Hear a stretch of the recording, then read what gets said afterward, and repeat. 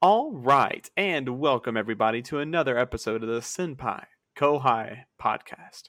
And with me today is the Naughty Dog to my Insomniac, the Retro Studios to my Monolith, the what are two Xbox game studios? I was gonna say Bungie and what was it, Lionhead, but I think they're both either gone or sold off to somebody else at this point. Didn't Lionhead make Fable? Yeah, Fable's still with them. Bungie just finished the whole purchasing process, and they're now with PlayStation. Ironic, we're talking about this right now. In the episode of recapping, we would save this anyway. Steven, what are you doing over there? I am just chilling. I'm ready to recap our original top 5 games episode. It's going to be a lot of fun. This was a really fun episode in general for us. I feel like we really got into it quite a bit, and there was there's some solid jokes in here. Lots of things to say about gaming, and I think we were still doing news, so this is a lot of fun. I'm ready to talk top 5 games. I'm ready to talk some retrospective on our episode, because as Trey would say from the original episode, I'm ready for this episode to take me by the haunches and just have its way with me. There it is. Oh, Trey and his ability to just say the worst things about the right moments. Absolutely. I won't lie. I kind of had a little bit of a Fallout kind of double take moment. I was at work listening to this. I'm, putting away stuff and just like taking care of business, like minding my own business. And I just hear you say, take me by the haunches and have its way with me. And I was like, what? It's oh god, I can't justify. I'd probably still say it today about something. What would it be? I don't want to entertain it anyway. So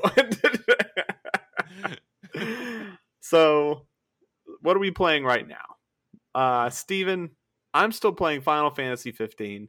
I've got no real updates except for I'm just progressing through the story. I finally got through the first bit of DLC, episode Gladios. Really fun. It explains a major moment when Gladios leaves the game and then comes back unexplained, like in the next chapter. It was really stupid when it happened in the game, but this gives a lot of context to it and why he came back, and it was really cool. But it could have been a cutscene. A cutscene. But yeah, and I think they were trying to really kind of like, because that's the thing is Final Fantasy 15. I love Final Fantasy 15. I thought it was a great experience.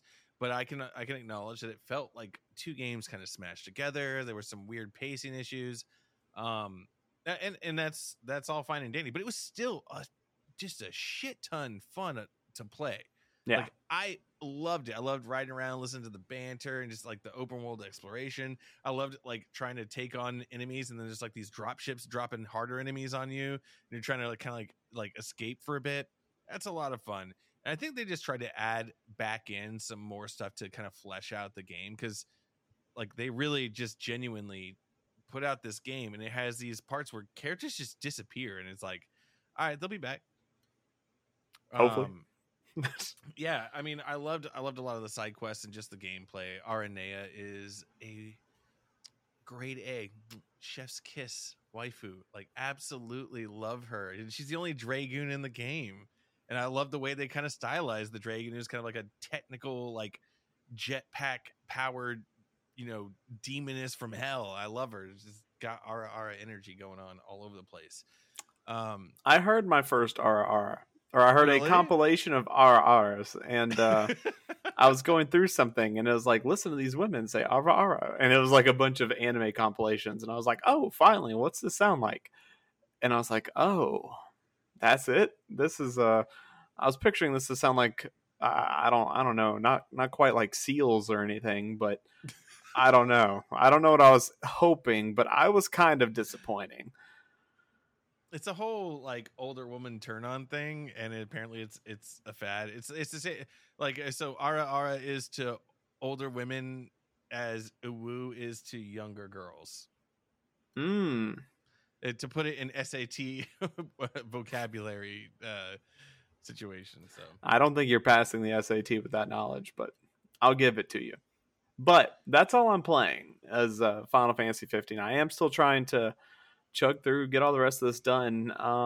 And I feel like it's in time for something else. Oh, I want to get this done before Soul Hackers is out.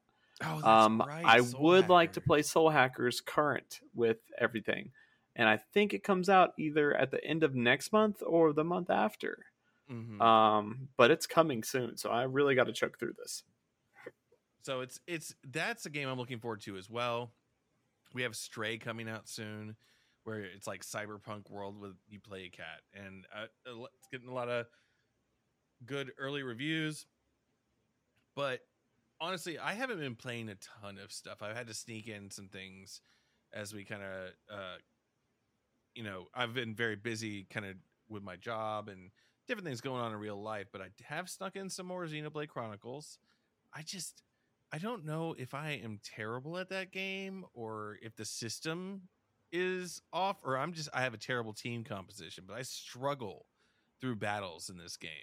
And the worst feeling is like going on like a game FAQs website and people are like, yeah, I know I turned on extra hard mode, so I really made the battles challenging. And I'm like they're talking like the main game's battles were like super easy, and I'm like, what am I missing? Am I like, I play MMOs, like don't tell me I don't understand how mixing skills works. I played Final Fantasy 14 for years. I played WoW. I played all that stuff, and I still struggle with these battles at times. So I don't know what I'm doing wrong, but I'm having fun with it all the same. I'm in this area where there's like shit tons of side quests and things like that. I guess you would be familiar with that with Final Fantasy 15. But like I walked around a city and took on like 20 side quests. And I was like, all right, well, off I go then. And that's what I've been doing ever since. So I don't dislike it. I think it's a fun game, but there is a lot of side quests. I think they kind of went a little whole hog into the MMO like fetch quest thing going on. Yeah. And it's just, I don't know, it's not bad. It's just, it feels like it pads out time between story elements. Yeah. And one thing I did was I would always go in, just grab all the story or grab all the quests I could, wait for the next day cycle, grab all the quests I could, and I would just keep going. And then eventually when I was ready, I would go cash in on everything and then upgrade. And it was pretty nice. But another thing is every time you complete a mission, it unlocks another mission too. And that's the part that sucks, is the chains, the mission chains. But man, Xenoblade. Xenoblade indeed, because Xenoblade Chronicles 3 comes out on the 29th yes, month, doesn't it? Yeah, I think so. Yeah, that one got moved up to this month, and I was just looking up Soul Hackers. That one comes out August 26th, so a little under a month. I really gotta put some time in on Final Fantasy 15 to finish this shit. Yeah, well, I'll be honest with you. We have our tournament coming up this weekend. I'm very excited about it. I'm doing some practice and things like that, but I will be glad when it's over. It'd be fun to hang out and like play some games competitively, but I'll stop practicing. Like I'll start playing single player games again. And because honestly, if I was being real about what games I've played, whatever time I've snuck into Guilty Gear, Smash Brothers Ultimate, Dragon Ball Fighter Z. Thank you for the lessons, by the way. No problem.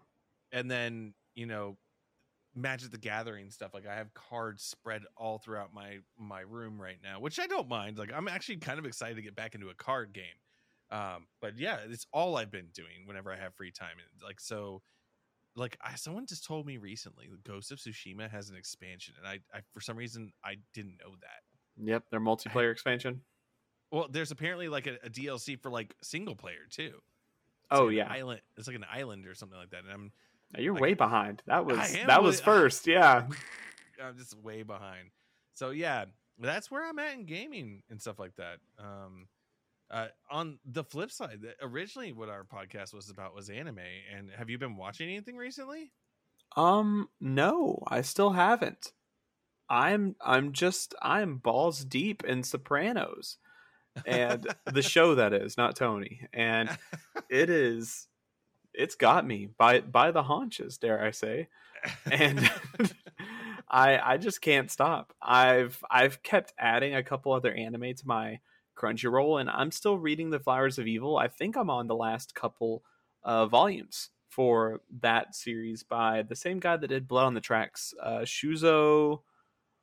What was his name? I'll find that here in a bit. But that's going really well. I'm just kind of confused on where it's going. I don't know if I really talked about it last time, but I'll kind of. I did.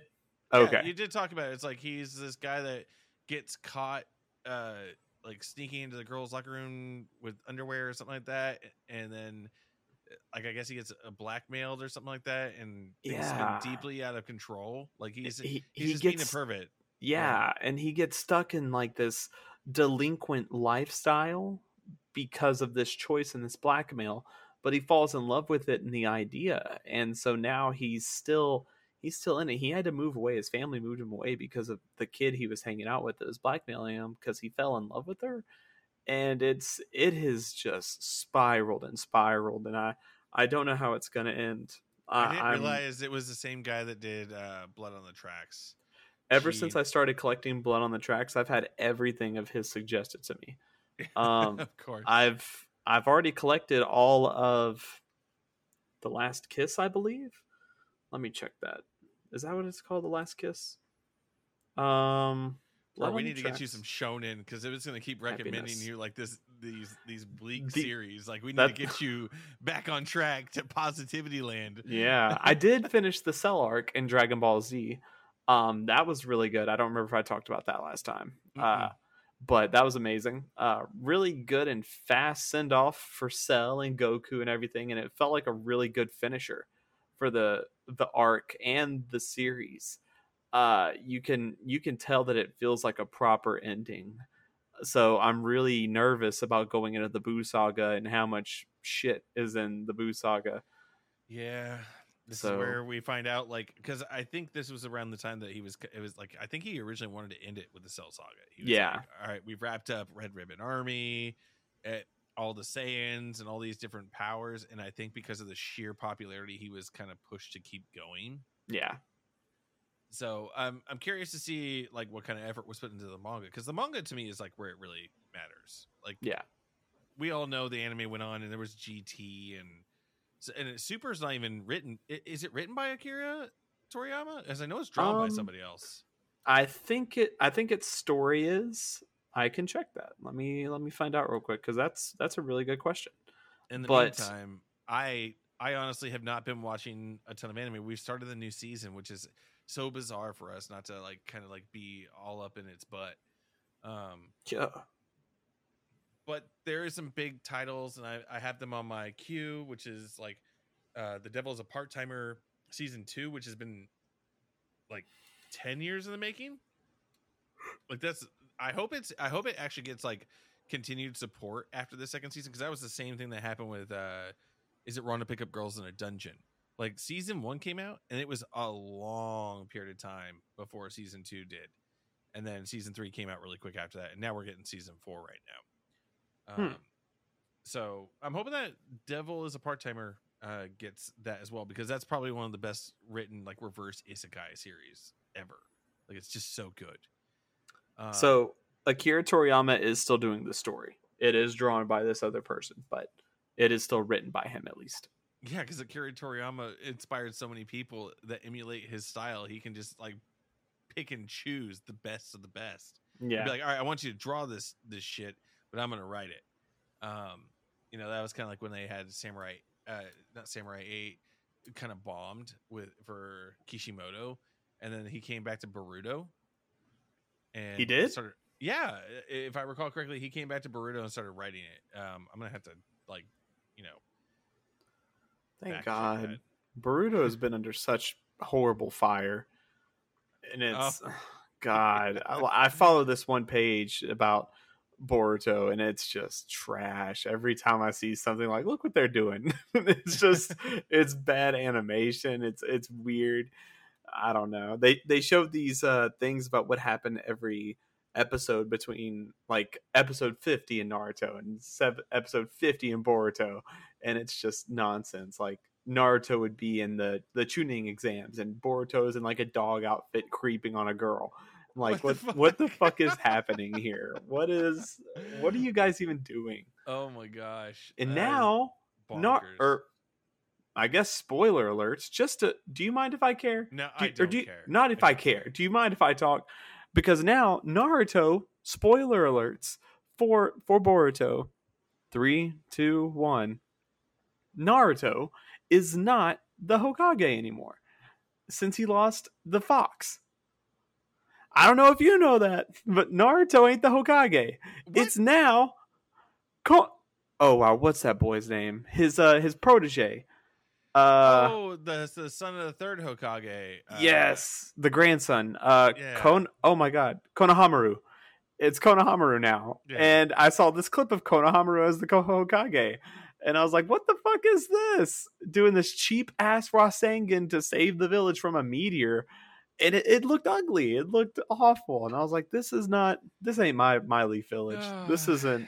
Yeah. I don't know what's going on here. That's I so hope the tough. kids are enjoying it, but I don't think I would. Jeez, that's nasty business, man. All right, rant about Naruto over. I'm done. Back to business. Back to business. All right, so we are going to be covering the meat and the potatoes, the top 5 games of all time for Trey and Steven. We originally had a top 5 games episode, and that was ages ago. Ages. Yeah, like absolute ages ago. And I don't know about you, like, were you 100% ready with all 5 of your entries? I was. Oh wait, you mean like right now? Well, no. I mean, like originally. You know, when I think so. Because reviewing the list that I have for my games, I know what I picked and I know why. Like for sure. Like that was that Trey meant that. He meant what he put there. Okay, good. Because I had a couple on there that I was a little iffy about at the time, but now I can come back and be a little more certain in my choices. So I can honestly say without a doubt that 2 of them have changed from the original, and 3 have stayed. And I think I have 1 change. Alrighty. And so what we're going to get into is the top 5 games for the Senpai Kohai podcast. And we're going to go ahead and kick things off. We're going to start this off right with Trey. Trey Sean, tell me your first top 5 game. My first one is going to be Pokemon Crystal.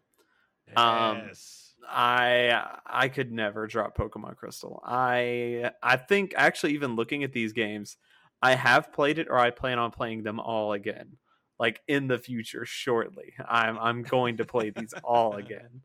So you actually said in the original episode that like Pokemon Crystal is the one game you will come back and play over and over again. As a matter of fact, I think when we first started, you were doing a like Nuzlocke kind of run with like one, I think was it Totodile? I was, yeah. I did a Totodile Nuzlocke, and that shit went really well. Like I ended on like level 88, I think, when I finished beating Ash, and it was or Red, and I did pretty good clearing off the whole 2 continents. Damn. That shit was tight, but man, just something about the overwhelming amount that's in Pokemon Crystal. You know, you start off with the 3 that you can get, and then from there it's the world is your oyster. You can pick and go where you want to go, and you still have Team Rocket lurking in greater magnitude trying to come back from the events that you caused before, and it's just so great. You have this rival who's a piece of shit, but it turns out there's more to him than meets the eye. And I don't remember if I talked about it before, but in Pokemon Generations, there's actually an episode dedicated to your rival where you find out that he is Giovanni's son and what happens to him. And it's pretty cool, or kind of where he went. Really? Yeah, it was so cool. There's so much in that little world. And you just kind of keep going. There's so many Pokemon to find. It just kept building on, and I loved it so much. I think the thing that blew me away during that time was the fact that you revealed to me that in this game, like once you beat the main game, you go on to Kanto, back to the original games, you know, kind of stuff. Yep. And then you get another 8 badges. Damn. You end with 16, and then you go fight Red, and it's worth it. Climbing up that mountain, because the first time you fight Red, I mean, if you don't know what's going to happen, and you Mhm. get up there and it's this trainer, and you're like, well, what do you want? And he throws out Charizard and Blastoise and Venusaur and Oh, Snorlax, and they're all like high level 70s and 80s. And he throws out that Pikachu, and you know oh this is supposed to be man. Ash, and Yeah, it was. it was intense. It was good,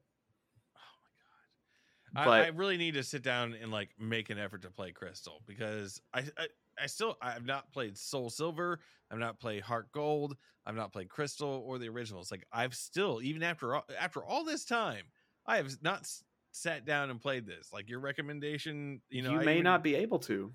really. Yeah, so the only way you could play it was on the 3DS, and now that I think all credit card purchases are done on the 3DS, I don't know if you can actually play it anymore until they bring it onto the Switch. So you may Yar have har lost your har. opportunity. I can still play the game. Oh, Captain Senpai says he can still play. I can find a way to play Pokemon Crystal.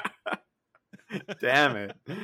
No, it's well worth. And the sprites were really nice. It was Yeah. I could gush about Crystal all day. Oh my god. And then yeah. just play it and beat it. I think it took me 8 hours to beat it with a Totodile. Like it Wait, you only put 8 hours into the game? I think so. Like You've learned how to speed run. That's not the same thing. Like I've played a Pokemon game. You don't get 16 badges in 8 hours without. That's a speed run.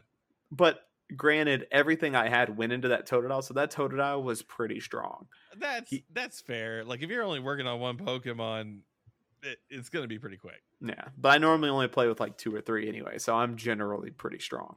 You don't play Pokemon right.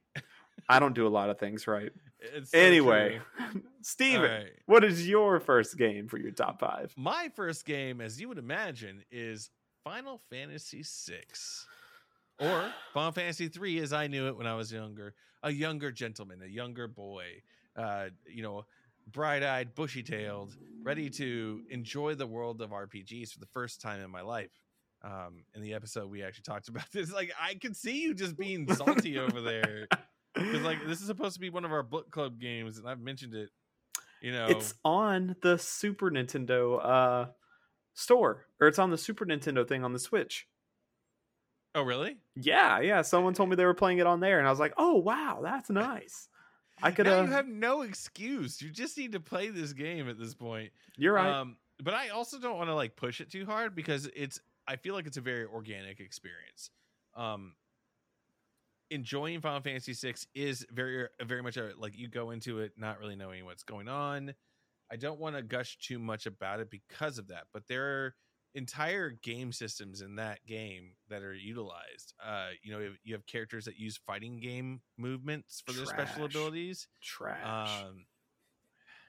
I got stuck at that guy the first time I played it. I got stuck at his section. I've actually started Final Fantasy. I don't know if I've told you, but I've started Final Fantasy 6 like 3 times. And I was like, oh, I'm stupid. I'll try this again later. And I tried again. I'm still stupid. Okay, well, let me try again. No. I still can't figure out the fighting guy's mechanics. I get to, is it Ultros? I think is Ultros in this one. So I get to the purple octopus. Yeah. So I get the Ultros, and it's ridiculous. I fight him with the fighter guy, and I'm stupid. Speaking of Ultros is in Final Fantasy 15. Yes, he is. I was surprised because I saw him in the movie, and I think he was also in the opening game. And I was like, "Wow, Ultros, what are you doing here?" Ultros is a fan favorite, man. He's just he's a wily octopus of doom. Like he's just so fun. I believe he's actually is he in the scene where like things are kind of being summoned in the air? Yes. So it's when this airship is going down, and the Kingsglaive is trying to save Princess Lunafreya. You know, I sound so stupid. This is all so stupid.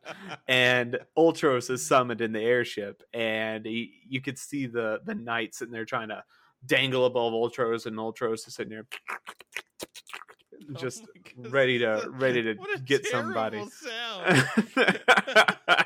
I put some effort in that. Yeah, I see. But yeah, Final Fantasy VI was just like my first like story driven RPG. My first like real delve into the world of Final Fantasy and RPGs in general. So It's something to be excited about, and I recommend it to anybody that wants that. They want a good story. They want a lot of different things in their game. That's where it is. So all the stuff that people talk about from like Final Fantasy VII, like mini games and different kinds of scenarios throughout it landed in Final Fantasy VI. Because it took away the job system that was familiar in Final Fantasy V, but then introduced unique characters with unique abilities and like kind of brought in these mini games and different, like there's actually an RTS section of the game, like where you had to command certain groups of allies as enemies come down a map, and you had to kind of like work your way towards the top of the map. And they, like I said in the original episode, like you perform an opera. There's like, I love the fact that there is a character. This is Final Fantasy VI is where this started. There's a character named Setzer who his ability is to use slots, and whatever you get in the slot machine is the ability that comes out. That was used in so many other things, including Tifa from Final Fantasy VII. So there's a lot of history there. It's one of the big ones that really kind of like, this is the change. Like, I feel like it was Final Fantasy IV changed the series, and then Final Fantasy VI, and then from then on you kind of have things like Final Fantasy VII, and I don't think any like serious changes happened again until like Final Fantasy X or so, Final Fantasy 12, things like that. So yeah, I love Final Fantasy VI. I could talk about so many things about it, and I'm trying to like hold back because I want you to really seriously play this game. So anyways, moving on, it is Trey's turn to talk about game number 2. Let's hear it, buddy. Well, while we're on Square Enix, I'll talk about Dragon Quest 11. And while I really debated changing out Dragon Quest 11 for Dragon Quest 2, I feel like that would have been a foolish mistake because there's a lot packed in Dragon Quest 11. You're right. There's a lot going on. There's a lot of story. There's a lot of fun, a lot of character, a lot of stuff. Just so much to do and so much love. And Dragon Quest 2 almost got me because I really enjoyed the challenge, the grind, the fun, the simplistic fun I had with it.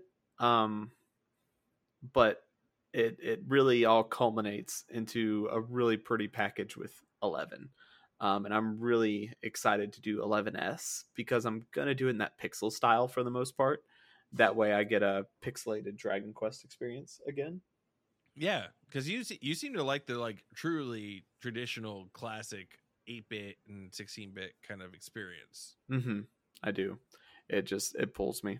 I don't know. I think I like it more than I've realized, especially in my older age as I'm getting my grays in my sides. No, you're not. Shut up. No, I am. It's getting peppered in. It's nice. You really think so? It is. What do you mean? Do I think it's there? I can see it. You can't see it right now. You're blonder than usual. I really hope that's not the case. That's really gonna upset me if I'm just blonder than I normally am. Like I'm starting to get the Reed Richards kind of like white on the sides of my hair. That's what I want is some Reed Richards shit. Yeah, like just. I'm not even a fan of Fantastic Four. I don't know why that reference like kind of speaks to me, but yeah, that was good. That was good. A good pull out of nowhere. Yeah, absolutely. But yeah, like it's, I don't know. It like Dragon Quest 11 is it tried to like incorporate everything that was wonderful about the early Dragon Quests, and I think they did a really great job with it.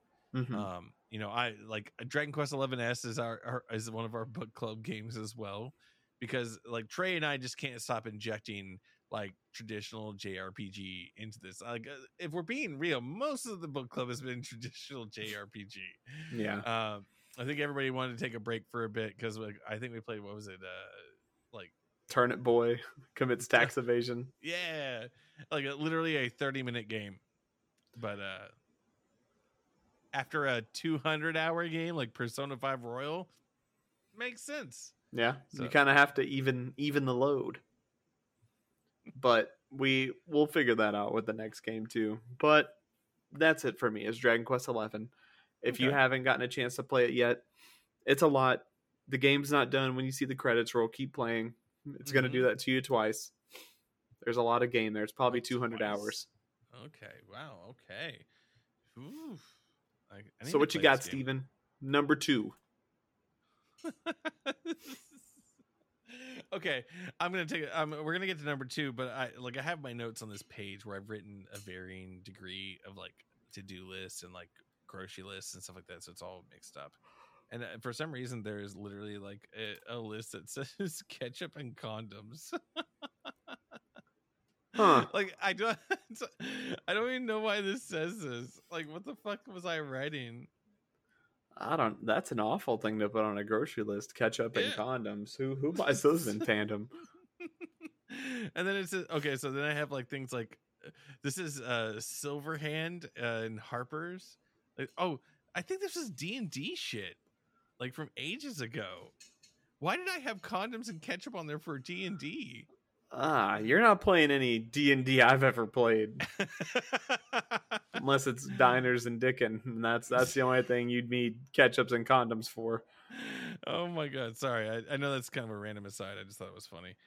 My second game is actually going to be Chrono Trigger, another JRPG from Squaresoft at the time. This is time travel and sci-fi and just like multiple endings. This is and it's got Akira Toriyama's art on it. This is a no-brainer, absolute joy of a game. But it had some really unique characters like Frog, literally a actual like anthropomorphic frog in the game. You had a princess that looks like Bulma, so we're already winning. You have a main character that looks like Goku, essentially with a sword, and time travel. And I just love the kind of like attention to detail that it put into so much stuff, and the fact that you could fight the boss at any point in the game. It just was so good and unique, and like you roam around a world that was open to you, and you didn't have to fight the enemies. You could avoid them. I thought that was new to me, and it really just kind of blew my mind. This is also when I brought up the fact of the existence of KB Toys in the previous episode, and you were like, what the fuck is a KB toy? I had to explain yet again that I'm old, and I existed in a time frame where like mall toy shops had video games and like glass cases, so that was you had to guess everything by the cover. You were like, I hope this game is good because it's the only one I'm getting. And I actually found a toy recently that was still in package in my collection that still has a KB Toys like price tag on it. Wow. Yeah. An artifact. Yes, an artifact, because I'm a dinosaur. Have you you've played Chrono Trigger at this point, haven't you? I'm still working on Chrono Trigger. I'm in the final third of the game, but at this point I'm debating just fighting Lavos and calling it a day. Because I'm really putting it off. It's a good travel game for me. I'm playing it on my phone. Mm-hmm. So it's when we're going, I don't really like carrying my Switch with me.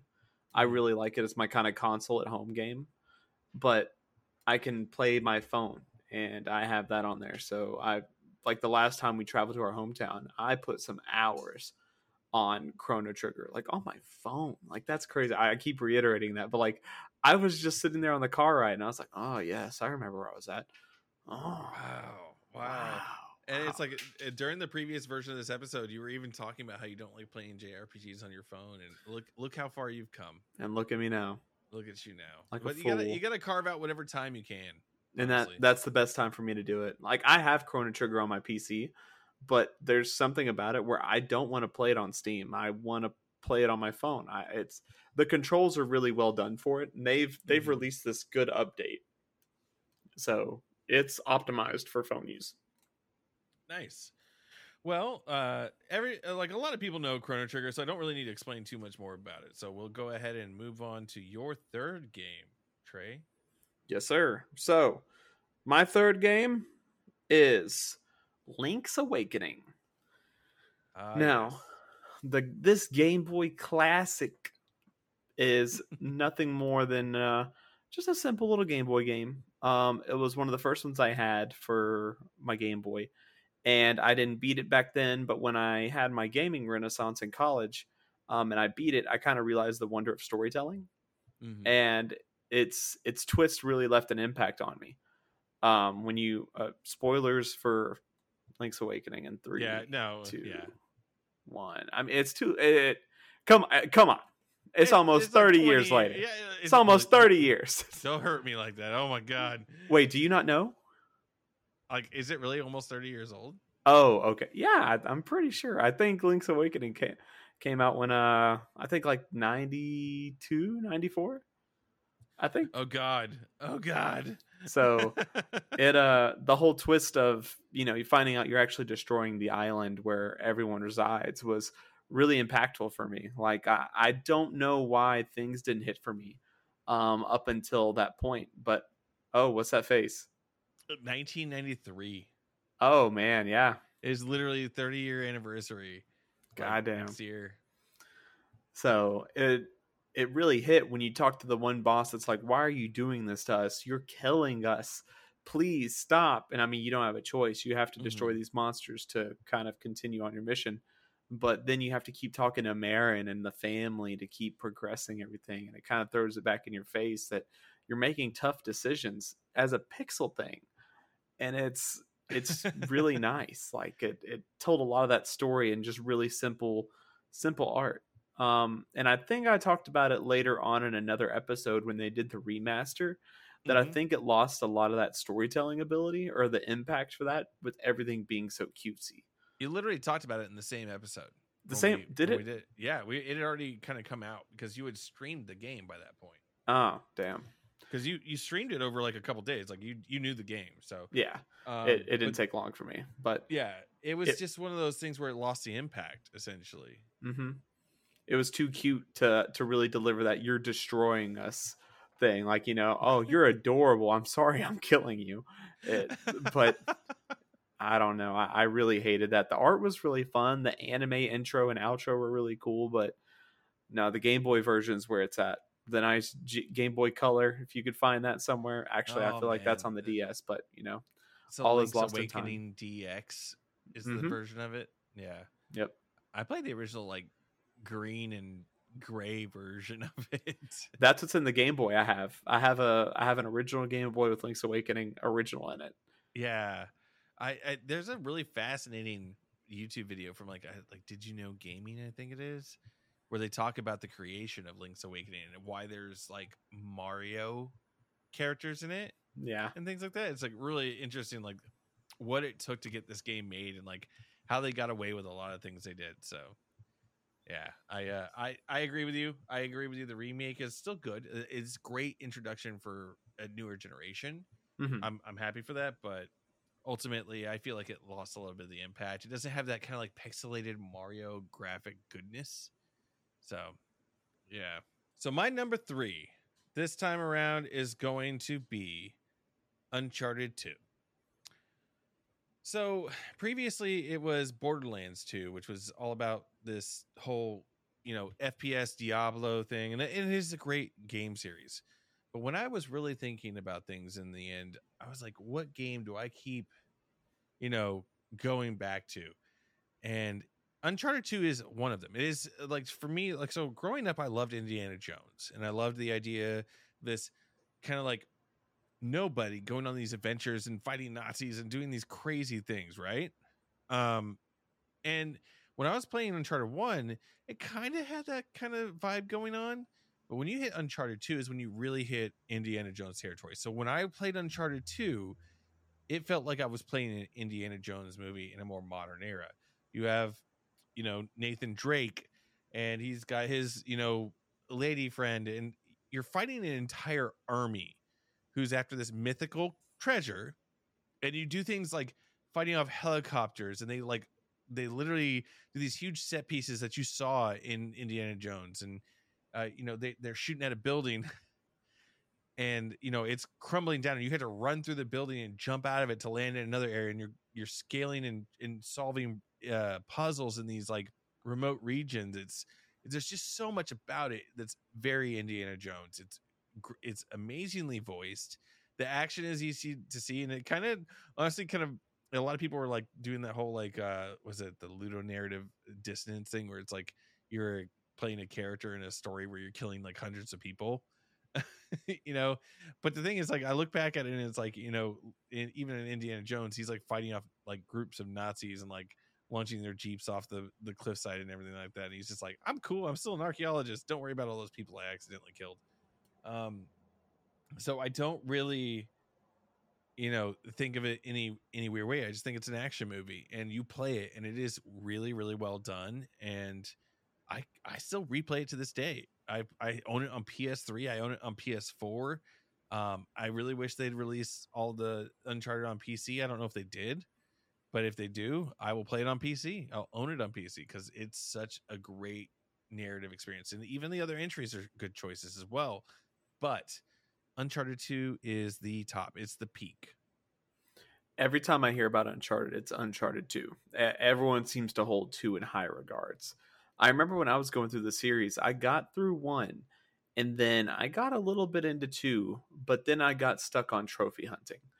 And I was like, well, I got to go back into 1. Turns out there's like a shit ton of treasures I left. Mm-hmm. And so it kind of burned me out on getting the rest through 2, because I was like, I've got to finish. I've got to unlock Donut Drake. I've got to unlock all this other stuff. No, and I got stuck. You fell for it. You fell for it. I did. That's the worst. But it was really fun. It felt like you say Indiana Jones, but I keep thinking of Burn Notice. Not that it's justified because he didn't do any treasure hunting, but the cast reminded me of Burn Notice with Jeffrey Donovan and Bruce Campbell. Bruce Campbell, yeah, that's a great show, actually. Yeah, I'm a huge fan of it as well. I didn't think anybody else I knew had seen Burn Notice. You know what? When we're done with the Senpai Kohai podcast, maybe we should do a Burn Notice podcast. Just go through one episode at a time, just deep analyzing of Burn Notice. Maybe. I don't know if Burn Notice deserves that. I don't know if it deserves that kind of attention. Series, so I don't know. Like, some people love it. So yeah. I mean, have you ever heard of Warehouse 13? Yeah. Wow. Yeah, that was a sci-fi series, wasn't it? Yeah, I love some sci-fi series like Eureka, Warehouse 13. I've always wanted to watch Eureka. You should. It's absolutely in your wheelhouse. But anyways, yeah. The fuck are we doing? I don't know. We're just talking about whatever the hell we want to at this point. But Uncharted 2 is a movie in a game form. You should play it. It's one of my favorites of all time, and I've played it multiple times. So going back to you, my good friend, where are you at? Are you on number 3 or 4? I'm on 4. So right. Rock and roll. Wait, right? I said we got Pokemon Crystal. Yeah. And we got Dragon Quest 11. Okay, yeah, so it is 4. Yeah, good deal. You're on number 4. So, number 4, to no one's surprise, Kingdom Hearts 1. Oh shit. To no one's surprise. One's surprise. We've talked about this so many times, even out of the top 5 gaming episode. Even now, I still bring up Kingdom Hearts jokes, and no one laughs because I've already said them all. It's I've said every Kingdom Hearts joke there can be. I love Kingdom Hearts. I have a tattoo of Kingdom Hearts. I own every Kingdom Hearts. Every time there's a new version, I buy it. I'm ready. I'm excited for the 4th one to come out. It's a comfort game. I love Sora, Donald, and Goofy. They're almost friends in a game. It's nice to just be with them and play the game and hang out. It's great. I love the story. I can tell you anything that's happening at any point as long as you can point me somewhere. And I'm like, oh, that's that. Oh, what are you talking about? This doesn't make sense to you? What are you, stupid? And it's I just love the series so much. I'm due for another playthrough, and probably a couple of months I'll get that hankering, and I'm like, well, yeah, it's time to play Kingdom Hearts again. I just finished 2 not long ago. So feelings on the shoes? The shoes are sick. What do you mean? Everybody loves banana boat shoes. Everybody loves those. No, like with Kingdom Hearts 4, the shoes have changed. Like, he's got real sneaks now. I want to know what the universe is, and I want to see what Donald and Goofy look like when they get there. That way, the change in shoes are justified. And dogs, yeah, like they're gonna have that ultra realistic, like Crystal Dynamics from Square Enix, like Marvel Avengers and shit, where they're like super realistic. That'd actually be kind of cool. I'd fuck with it. I'd fuck with it if it was a real duck and a real dog just doing stuff. Look, I'm not gonna lie. I feel a little bit like Kingdom Hearts 4 existence is owed to the fact that Disney now owns Marvel and Star Wars. It may. A lot of people are speculating that. Like, there's like, so now they have it in, like, we're talking like at least a decade or more worth of universes and characters to get involved in. And then you get into Star Wars. I mean, like, and there's still Disney shit out there they haven't touched. And Disney shit they probably aren't afraid to revisit. Be like, hey, what's up? Genie again? Hello. Yeah. You know? True. Maybe it'll be the Will Smith version of Genie this time. That got a visceral reaction out of me. I don't think they would. No one would have the gall to do that. The face you made, that was amazing. Why would they pull for all the live action movies? God. Unless that's what all this was for, was to build up to a live action Kingdom Hearts universe. He has real shoes. That's it. I mean, there's enough live action Disney movies out there now. There's a live action Disney and the Tramp. Steven, what's your fourth game? You're hurting me. What's your fourth game? My fourth game is actually Ghost of Tsushima. Oh. So I love samurai films. I love kung fu films. I love things like that. And it's just ingrained in like my fandom. Like I love anime, clearly. And I love games, and like in the same vein, like I love Power Rangers and I love Kung Fu, and Samurai is right there with it. And this game came out of nowhere for me. Like I remember someone mentioning it, and I want you to know I paid so little attention to it. I originally thought it was about a mechanized samurai. Like when it was talking about Ghost of Tsushima, it was like going to be a cyberpunk thing. You were playing sort of like this mechanized like ninja / samurai a la like Metal Gear Solid. Or like Metal Gear, Solid Revengeance or whatever it was. Yeah. And I genuinely thought that's what it was. And then when I finally like started to see it as it was getting closer to release, and it was like, this is traditional samurai world.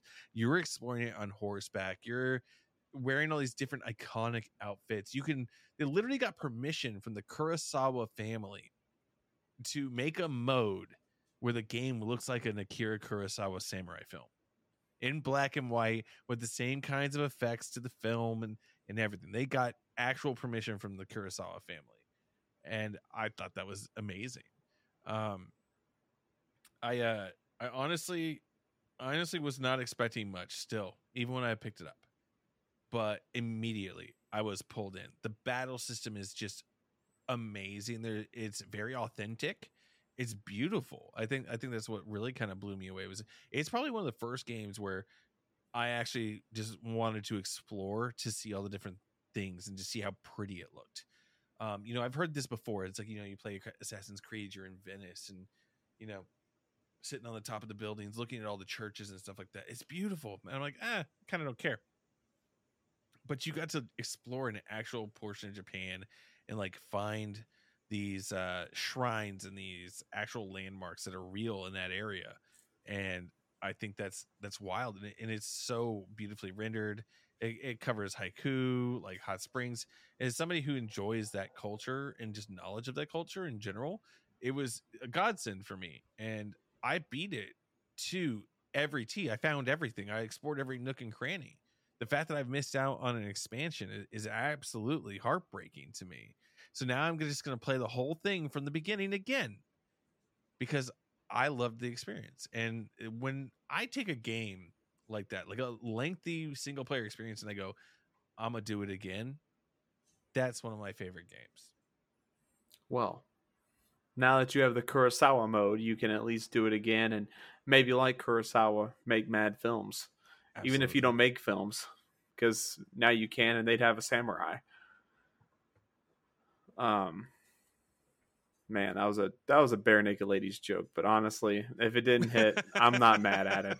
Look, I was searching my archives. That was absolutely. Was that a 1 week? Yeah, it was 1 week. Man, I saw them in concert. By the way, they put on a badass concert. And I don't know if you know, the lead, the guys that do that band have written a lot of music for other purposes. I feel like I've seen that somewhere. Like I went on a trail one day because I've started just being more into like stuff like that generally, and they surprised me. All right, Trey, here we are. It's the final one. It's the home stretch, baby. What's the final game? on So your list. in the original game, or in the original episode, I had Arkham Asylum as my final game, and I am replacing it. Not that Arkham Asylum What? is any lesser, it is still an amazing game, an amazing series, but I am replacing it with Xenoblade Chronicles. Really? I am. And it was actually a toss up, Wow. too. I even thought about Hollow Knight, but I couldn't do that and give everyone Oh. satisfaction. Oh, So yeah, that's Xenoblade Chronicles it is. And I mean, as you're finding out and as you're playing, the story, the characters, the content, it's beyond multiple packages. It's you get more than your bang for your buck with it, and it builds up to such an interesting weight of the world on your shoulders as a character Mhm. that you feel it with the crew, and it's amazing. I loved it all the way through, and I do have a bias. I know I've talked about this before, how I played it when my son was born, but as I was playing it, and I just realized, how these Mechanists and the Bionists just kept growing in lore and character, that I was also altering them as I went, and it really felt like that. I really felt like I had an impact on that world, and there's not too many places that can do that. That I just remember what's going on. I went back and tried to like 100% everything. I've tried that multiple times to go back, and like I never do that. That means a lot to me that I would even try. Mhm.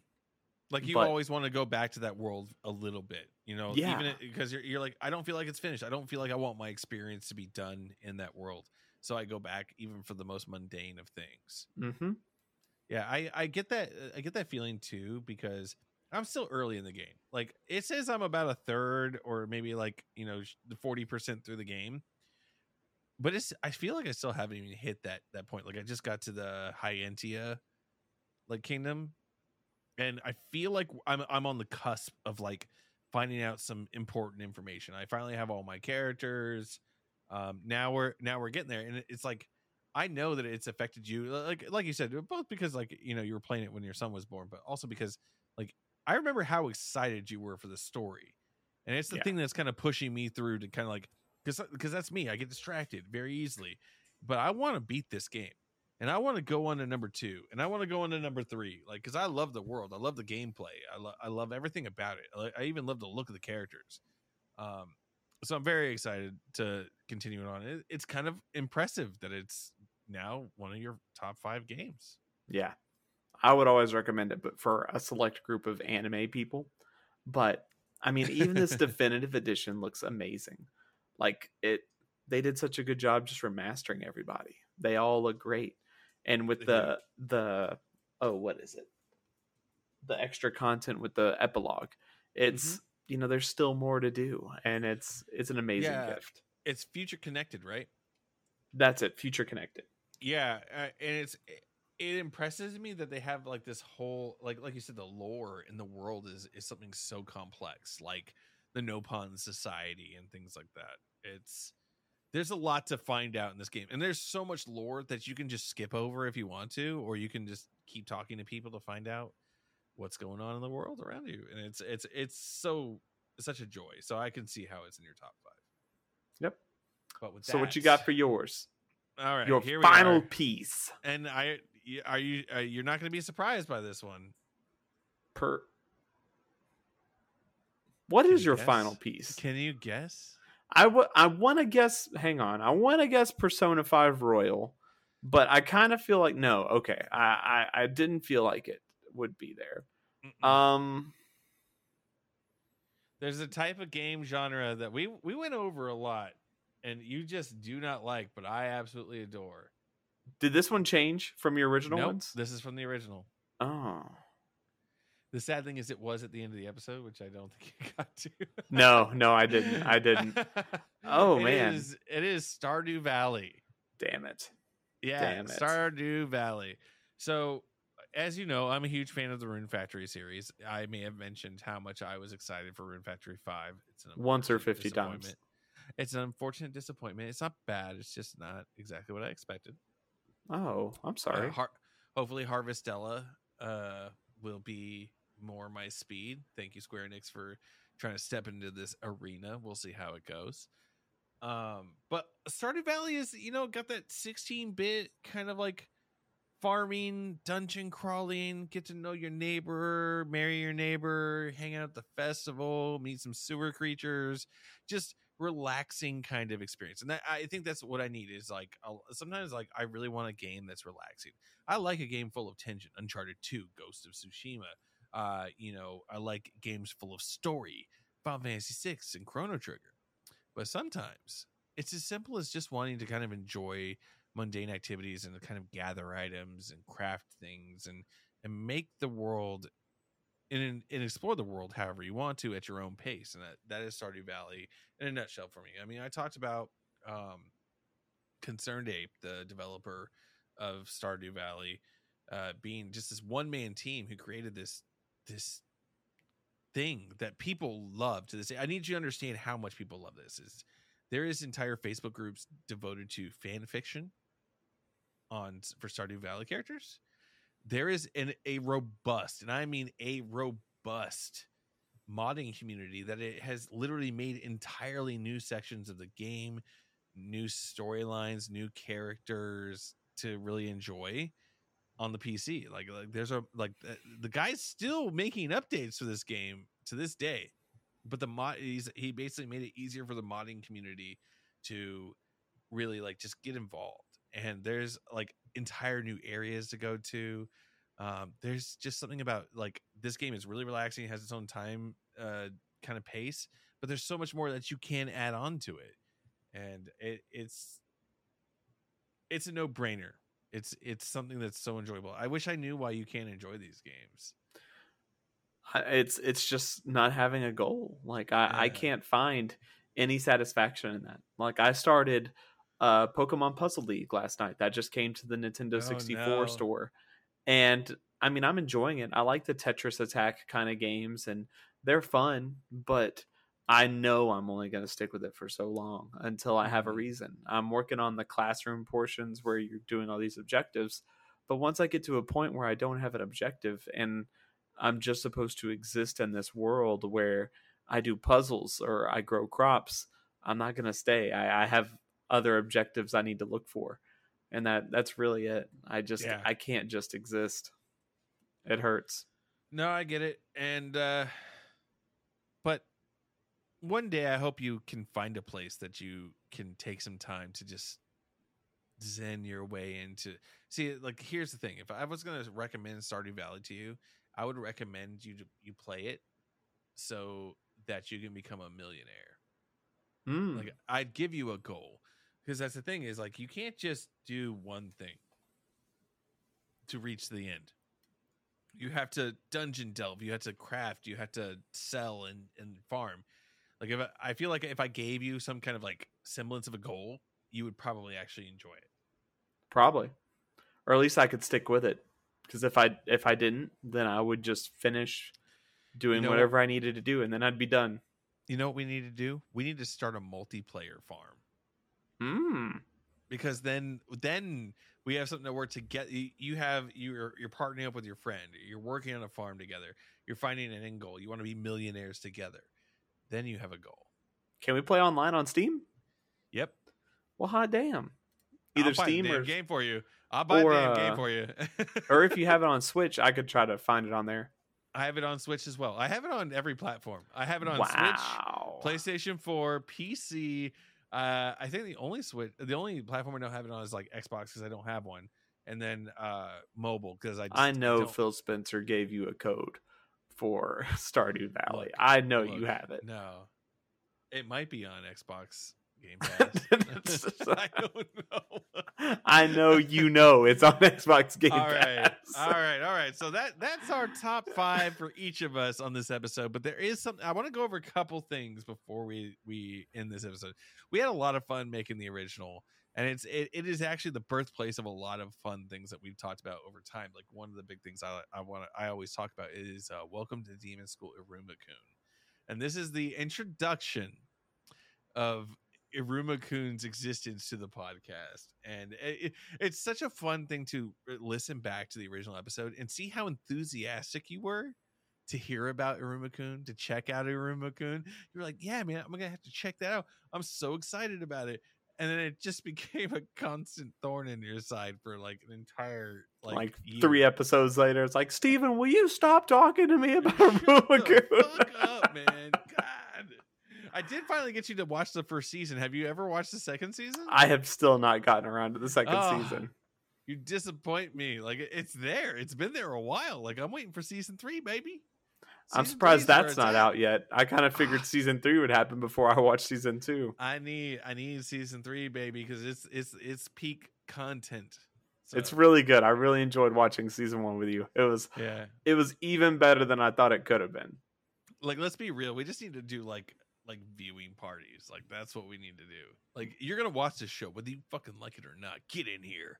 Oh, okay. But yeah, I mean, there was a lot of like fun jokes during this episode back in the day. Like, there's the it took me by the haunches and had its way with me. That is such a funny thing to say. I'm stealing it from this point. I'm gonna use that. Absolutely gonna use Good luck. I really feel like there's not many places and times you should say that. Just spin on it. Yeah. You know, from like 3 episodes ago, you big doofus. The classic Kohai phrase, just spit on it. What the fuck? It's okay. I'm the one that's eating beans all the time, so God, all these beans. But yeah, I think there was a lot of things to enjoy. I also thought I was mispronouncing a lot of stuff in the episode, but I actually had to look it up.